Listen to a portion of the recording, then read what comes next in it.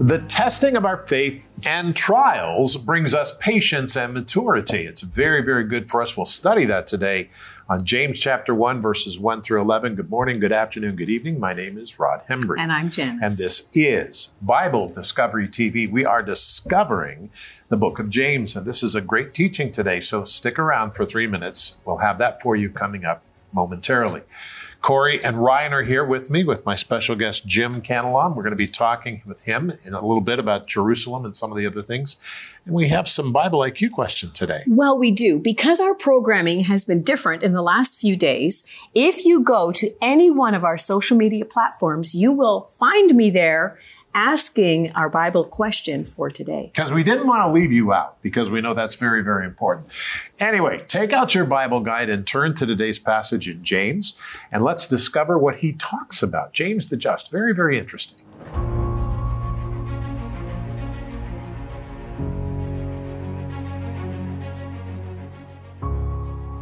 James 1, 1 through 11. James, a bondservant of God and of the Lord Jesus Christ, to the 12 tribes which are scattered abroad. Greetings. My brethren, count it all joy when you fall into various trials, knowing that the testing of your faith produces patience. But let patience have its perfect work, that you may be perfect and complete, lacking nothing. If any of you lacks wisdom, let him ask of God, who gives to all liberally and without reproach, and it will be given to him. But let him ask in faith, with no doubting. For he who doubts is like a wave of the sea driven and tossed by the wind. For let not that man suppose that he will receive anything from the Lord. He is a double-minded man, unstable in all his ways. Let the lowly brother glory in his exaltation, but the rich in his humiliation, because as a flower of the field he will pass away. For no sooner has the sun risen with a burning heat than it withers the grass, its flower falls, and its beautiful appearance perishes. So the rich man also will fade away in his pursuits. James chapter 1, verses 1 through 11.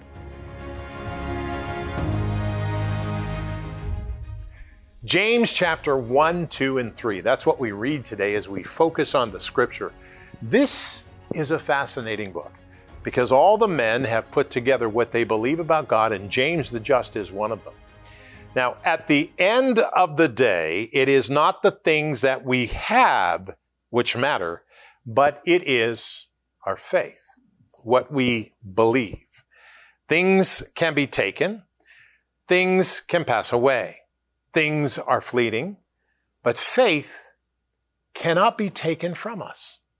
Faith is critical to our existence. The capacity for faith is one of the main things that separates us from the animals. Human beings are made in the image of God and have the ability to seek Him and to come to Jesus Christ and put our trust and our faith in Him.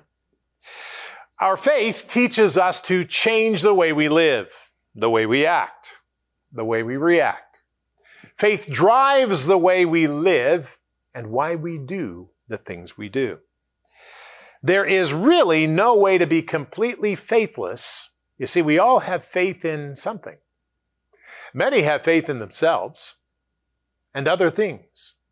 But those who put their faith outside of God are ultimately living for nothing. Now, this is a tragic fate that can only be avoided through putting your faith in Jesus Christ, or in other words, salvation, saving yourself from the penalties of that by putting your faith in Jesus Christ. I tell you, this is really an important book, and we're going to read it carefully and slowly so that we understand what it says and why it says it. Now, as we go through this, we need to focus on this very specifically. Now, I want to tell you, take your Bible guide and turn to it. And if you don't have a Bible guide, please go call and write to us or go to Bible Discovery TV and get it. And get on the list so you can get your new Bible guide for the new year. Very good. Excellent. Let's pray. Father, trusting in faith, what does that mean? Lord, we ask you, what does that mean? We could probably get 100 different answers on Facebook or on Twitter or X or on some kind of Instagram. But Lord, what does it mean? What does faith in you mean? Teach us your way and show us your path through your wonderful servant, James, the just. In the name of Jesus Christ, and we all said together, amen and amen. You know, James was an interesting guy. He really was. Let's read what he wrote, and this is how we understand what he's thinking.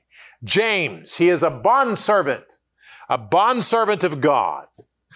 I love that, a bondservant of God and of the Lord Jesus Christ, to the 12 tribes which are scattered abroad. Greetings. My brethren, count it all joy when you fall into various trials, knowing that the testing of your faith produces patience. But let patience have its perfect work, that you may be perfect and complete, lacking nothing. Now that's really interesting. The testing of our faith through trials brings patience and maturity. I want to read that again. Let's focus on this. The testing of our faith through trials brings patience and maturity. Though every trial we face, or through every trial we face, our faith grows stronger with the Lord's help. Now, let me tell you something. God says in John chapter 15, we're like vine branches, and the Father is the vine keeper, and he sees the branches growing fruit, and that's great. And then he comes down, he says, now you can go on vacation. No, he doesn't. He prunes the branches, and he clips off the fruit, and he says, grow more fruit. That's the way it is. We have to change our attitude because we spend all of our time doing what we want to do. But we need to focus our attention on what does the Lord want us to do. That's very interesting. Let's read on because this is fascinating stuff. Verses 5 to 8. Here's what it says. If any of you lacks wisdom, he needs wisdom because he lacks it. Let him ask of God, who gives to all liberally and without reproach, and it will be given to him. But let him ask in faith, with no doubting. For he who doubts is like a wave of the sea, driven and tossed by the wind. For let nothing that man supposes that he will receive anything from the Lord.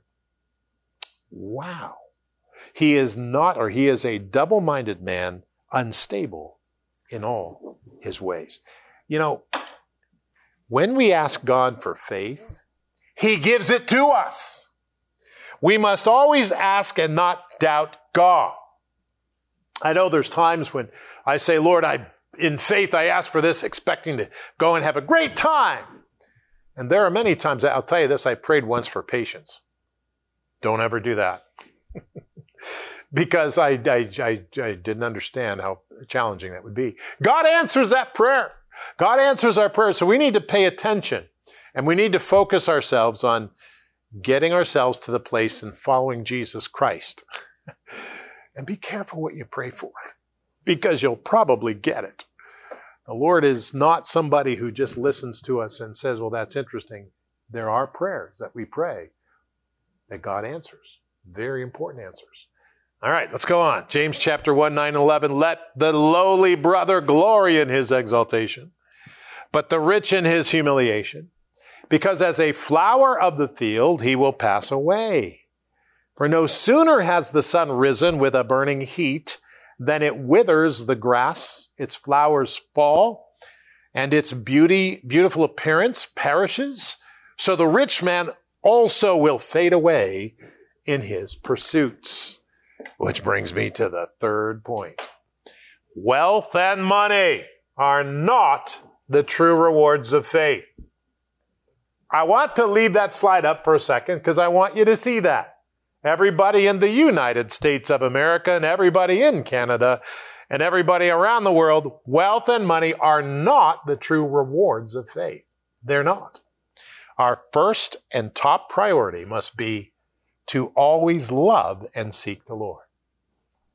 Now, I know many people who are very wealthy and they love the Lord. Praise God. Praise God. But the pursuit of wealth is not caused by faith. The pursuit of excellence is. But the pursuit of excellence many times is not the pursuit of money. We have to pursue being people of moral character, being people who are willing to do the right things the right way, not just always for the money.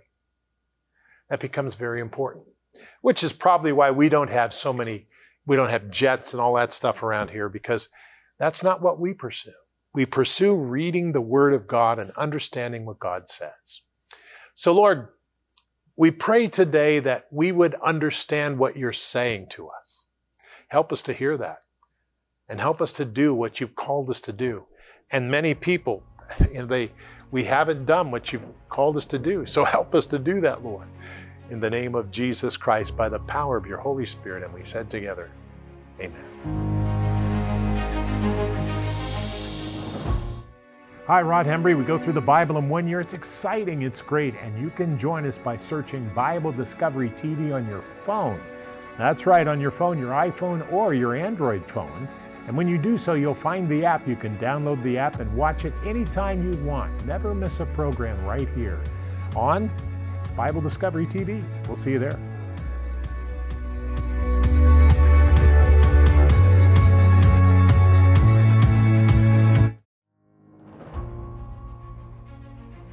Jim Canlon is our special guest today. And as we talked about on the last program, the importance of your involvement in Jerusalem and growing up there and or coming there from 1981 to 1988 and all of that.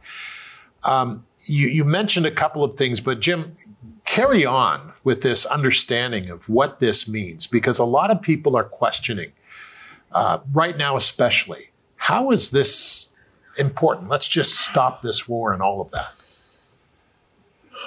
You know, I want to give a biblical overview, and I think if that's okay, we'll do most of that over the next two shows. But I do want to refer to one scripture at least, but leading up to that.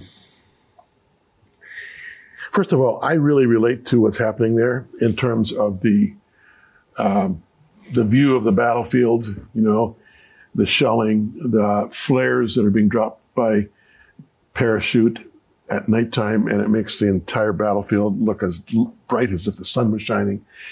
Because I've experienced this myself back in 1982 with Operation Peace for Galilee. I was broadcasting the gospel from a radio station in southern Lebanon, right in the middle of a huge conflict between the Israel Defense Forces and the PLO. I was broadcasting from a little abandoned customs house that had been made into a sort of a rudimentary radio studio.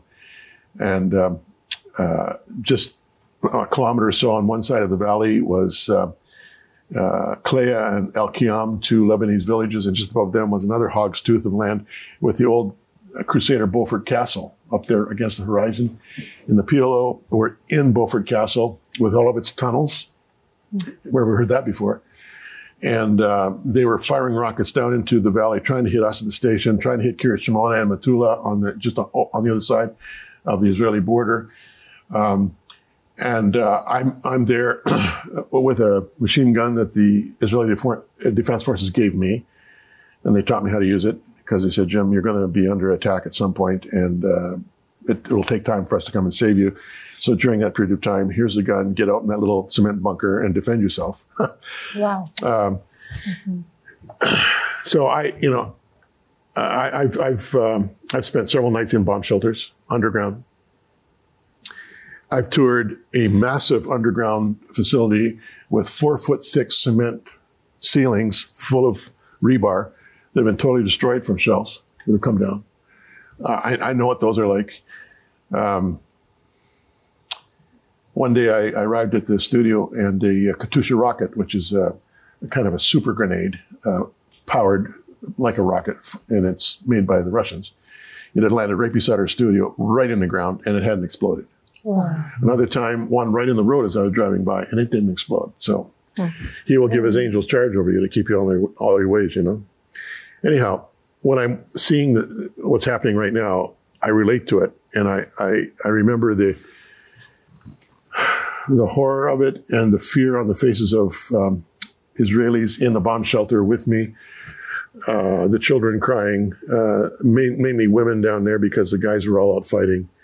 One night at 1 o'clock in the darkness, I'm returning into Israel, and I had an old World War II vintage Jeep that was missing on one cylinder, you know, it's shaking, and the lighting harness was malfunctioning, so the lights were going on and off intermittently, looking like I was signaling somebody. And I was just coming around a corner, and suddenly this huge light's on me, and it was one of these massive armored Jeeps with a big, big searchlight right on me. And some Israeli reservists with their guns trained on me. And I leaned out of the, guys, it's okay, it's Jim, you know, because they used to listen to me, to my radio show. They were totally embarrassed. Oh, Jim, what are you crazy? What are you doing this? You know, I'm a pharmacist from Tel Aviv. I'm here because I have to come on Miluim, which is reserve duty. You don't have to be here. What is your problem? Come in, have some tea and some cake. So I go into the guardhouse and I have tea and cake at 2 a.m. with these Israelis talking about war and why they didn't want to be there and why I shouldn't be there. I relate to this. You know, this is not academic for me. And I'm taking it personally. I'll be very frank. I'm taking it personally. Jerusalem is, for Kathy and me and our 3 kids, is our hometown. Our kids were raised there. Our church we planted there is still there, King of Kings. You know, 80 of our guys in our church there are now in the army right now. Every one of my Israeli friends is traumatized. So they want to know what I think. So I tell them much of what I've shared with you in the last few programs. But then I say this, you know, this has not taken God by surprise. Yeah. Because he's omniscient. Mm-hmm. Yes. Right? Yep. Yeah. Omniscience, you know from your studies, you're probably the foremost biblically literate people that I've ever known, because you're going through the Bible every year. You know this, but omniscience means all-knowing. Yep. There is no past for God. There's no future for God. Everything is the eternal present. Yes. Okay? So we live in space and time. We didn't know this was coming. The Lord has known it's coming all along. Okay? So no surprise to him. Surprise to Israel. Surprise to the world. Surprise to Hamas. No surprise to God. Secondly, he's provident. He has provided for the end game, for the outcome, and for what's next. And he doesn't think in terms of 5 years, 10 years, 20. Years mean not. A year is like 1,000 days. 1,000 days like a year to him. Okay? But his plan for the world, let alone the people of God, is being worked out. And he's providing for all of that. You know, sometimes we get caught by surprise by some provision of the Lord. No surprise to the Lord, surprise to us. He provides. Yep. Thirdly, he's sovereign. He's not taking his hand off the wheel. He is Lord. And he is Lord of the eternities. Lord of the universe. You know, with the James Webb telescope, my mind boggles. Trillions of heavenly bodies, billions upon billions of galaxies. Our huge galaxy is a minuscule galaxy. We're kind of swimming around there on the outer fringes like a bit of dust, you know, just of the Milky Way, let alone of all else that's out there. And the Lord has created all of that. He's Lord of all of that. And he's a plan for all of that. Think about that. You know, the Bible talks about his children one day ruling and reigning with him. Really? Ruling and reigning over each other? I don't think so. He's got a plan for the universe. Mm-hmm. And I'm not about to become a science fiction writer, so relax. Although that would make a good science fiction movie. It would indeed. But anyway. But the point is, he is sovereign. So he's omniscient, he's provident, he's sovereign. Yeah. He is engaged with this and with us. And there's a marvelous scripture in Psalm 121, verse 4. And pardon my French, but in Hebrew it says, Hine lo yanum ve lo yashan shomer Israel. He that keepeth Israel neither slumbers nor sleeps. Mm-hmm. Psalm 121, verse 4. Mm-hmm. And when I remind my many Jewish friends with texts and emails about that marvelous passage, it just overwhelms them with comfort, including those who don't claim to be believers right now. Mm-hmm. The thing is, Israel's essentially a secular state. There's more prayer going on, more synagogue attendance going on, more Bible reading going on than they have known in their lifetime. I bet. Mm-hmm. I often say this, and I mean it. It applies to secular Israelis. It applies to secular Gentiles. We've been created in the image of God.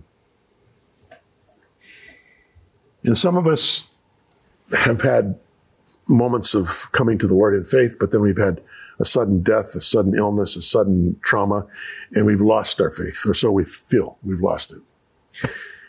In Isaiah 42, when Isaiah is describing Israel's coming Messiah, among other things, he says, a bruised reed he will not break, a smoking flax he will not quench. And what I see in Israel today are hundreds of thousands of smoking flaxes. They may have come almost to the point of unbelief. The wind of history, let alone the wind of the Spirit, is blowing on that little spark. And there's a conflagration. And I believe beyond a shot of a doubt, there's going to be a spiritual awakening in Israel because of this. I don't want to be a prophet because I'm not, nor am I the son of a prophet. But I'll just throw that out. I'm just saying, as my kids say. I'm just saying. But it's important because if we look at North America as well, we look at Canada and the United States of America, we see a lot of anti-Semitism going on and all of that. We have said in the past, when you say you're a Christian in China, you had better be prepared for the impact of that because it's going to be serious. Yeah. When you say you're a Christian in India, same thing. When you say you're a Christian in Nigeria, same thing. But when you say you're a Christian in America or in Canada, the impact of that is not as severe. However, now it's a little different. God is challenging the world. God is speaking to the world. So this is very interesting. Yeah. And as we focus on that, the question is, how do we pray?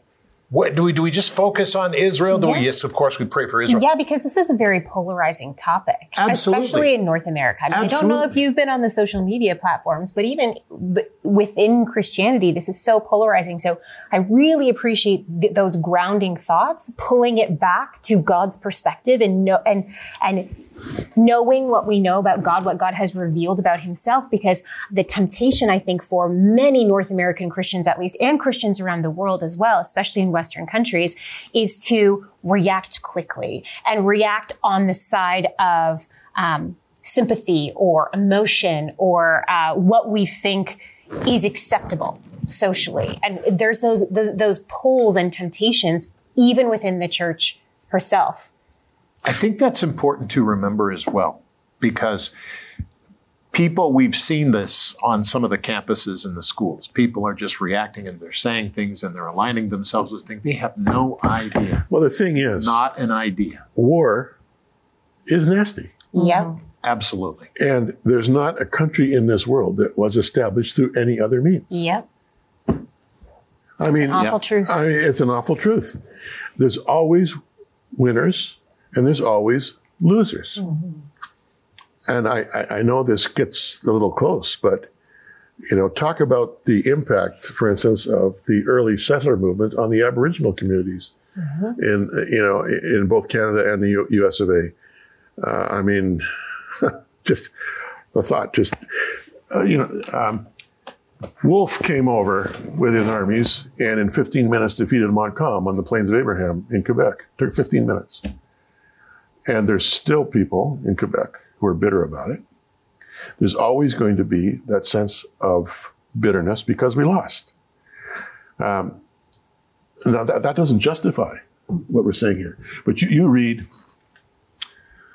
the history of Israel, the wilderness wanderings, the entry into Canaan, the crossing the Jordan, setting up that first altar in Gilgal, then defeating Jericho, and then, defeating people group after people group. You read this history.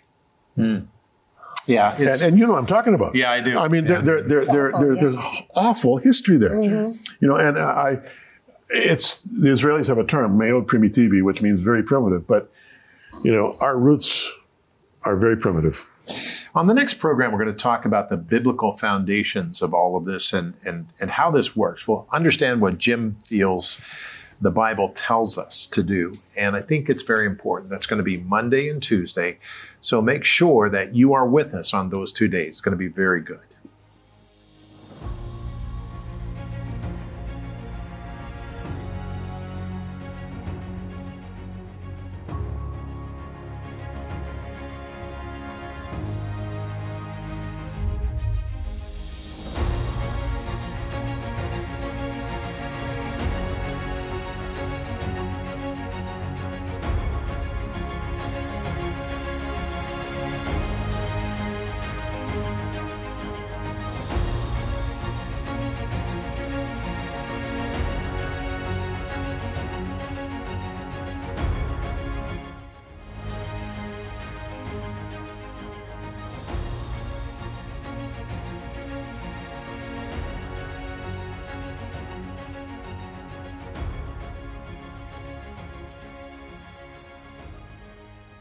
Now, my daughter has a wonderful weekend podcast. It's the weekend edition. She covers all the scripture. Look up her name, Corey Babechko, on YouTube. Corey Babechko on YouTube. When you do that, you'll find her podcast and you'll be able to watch it. She does a great job, her and her husband, Matlock. Let's pray today. Lord, I pray for the peace of Jerusalem and help that country to survive. In Jesus' name. Amen.